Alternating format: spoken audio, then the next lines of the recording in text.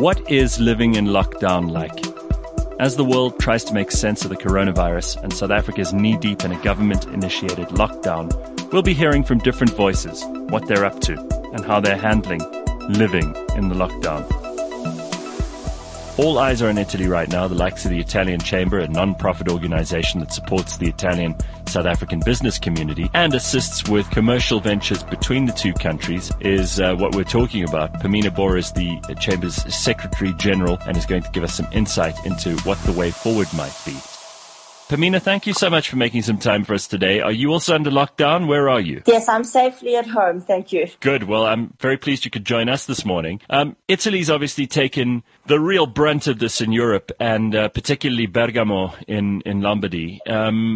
When you talk to people, and we've spoken to one or two South Africans who are in Italy, but you are in some ways with the chamber, the Italian Chamber, you guys are connected to so many more people. How are people communicating at the moment? What is the situation? What stories have you heard? How many Italian South Africans are connected to families in places like Bergamo, and what's going on? So in Bergamo specifically, we actually had an intern at our chamber that left just before the borders were closed. So we had a lot of insider information on how families were really suffering, on how people have to say goodbye from a distance to the elderly that are dying, and the images and the stories that are coming out of that are really heartbreaking. So as a chamber, apart from being connected to the local businesses, we're obviously also in touch with all the other Italian stakeholders, meaning the embassy, meaning the Italian community, and it's a really, really rough time. It sounds really tough, and I know that Italy has taken a hard knock from all of this, but there must be lessons that we've learned that Italy can pass on to us, because we're only at the start of our curve, and I know America's at the moment starting to accelerate as well. What kinds of lessons have we learnt there that we might be able to implement here in order to avert similar disasters? So the number one lesson is probably that this is something that really has to be taken seriously, and that unless actions are taken and taken early, the consequences are really catastrophic. So it is really a positive thing, and to be honest, there isn't always much positive in South African politics, but it was a positive thing that our government and our president reacted fast and decisively. So other lessons that we can learn, and I'm obviously talking to you from a business point of view, is that the economy absolutely needs support, not only during the crisis, but we have to really plan for what comes after this. Because as rough as it is right now, we are going to eventually come out of this crisis. Now, how long this will take and how unscathed or damaged we come out of it really depends on the actions that are taken today. So Italy has also taken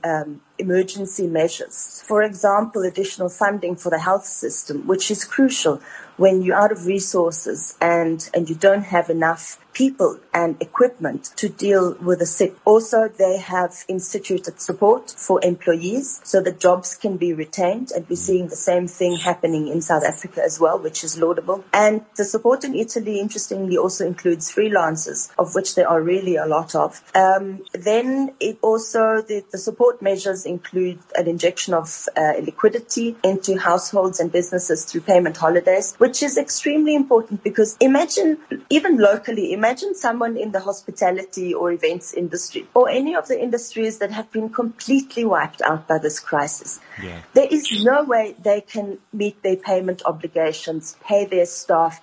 And even if you lock down a facility completely, you still have costs. You still have to pay your insurance. You may have a landlord. You've got security staff that you've got to pay. You've got all your subscriptions, your software, your telephone licenses, etc., that come off as a debit order every month. And you will pay these whether your business is open and you're generating revenue or not. So that is the sad reality. Tell me quickly about the Italian Chamber in South Africa and what your work entails and who you represent. Okay, so the Italian Chamber was established in 1983 by a group of local Italian South African entrepreneurs. So these were first and second generation entrepreneurs that came from Italy or from Italian families, and and had businesses here. It was established as a non-profit company with members. And then a few years later, it was recognized by the Italian government, by the Ministry of Economic Development. So typically the chamber has a role of supporting members and representing the business interests of the specific community or category that they represent. So in our case, it's the Italian and South African business relationship. Our main aim is really to promote bilateral trade. We do that by looking for potential business partners for Italian companies that want to enter the South African market and vice versa. We also look for investment partners. We work very closely with the South African institutions such as the DTI and various industry associations. So this is in a nutshell what we do. However, in this time of crisis, there is obviously a bigger focus on the support element and on really becoming a channel of verified information, which is very important. Yeah. Because what's flying around on WhatsApp, and I don't know how many platforms you're on, but yesterday alone, I was on Google Hangouts, I was on Skype, I was on Teams, I was on Zoom, WhatsApp, email, you name it, I've been there. So it can be quite exhausting. And there is so much information being circulated, and it's really important to verify what is official and what isn't. Yeah, there's a lot of fake news, and it makes people even more anxious, and sometimes they make decisions based on bad information, and then, the costs are very real. Exactly. So, for example, we've set up a portal on our website where we are publishing all the official information. And in this particular situation, it's very important for businesses to know what they need to do. So, for example, if there is a call for PPE, for protective equipment, it is important that that gets filtered through to the right businesses that can actually respond to that call. If there is a UIF claim to be made in a specific way, it's important for businesses to know what the deadlines are and how they apply. So all of that information is what we channel. I appreciate very much, Pamina, you talking to us, and thank you for the work that you and the Italian Chamber are doing, not just for the Italian community, but for South Africa, because having this route to useful information is, I think, very, very handy at this time. Thank you. Thank you.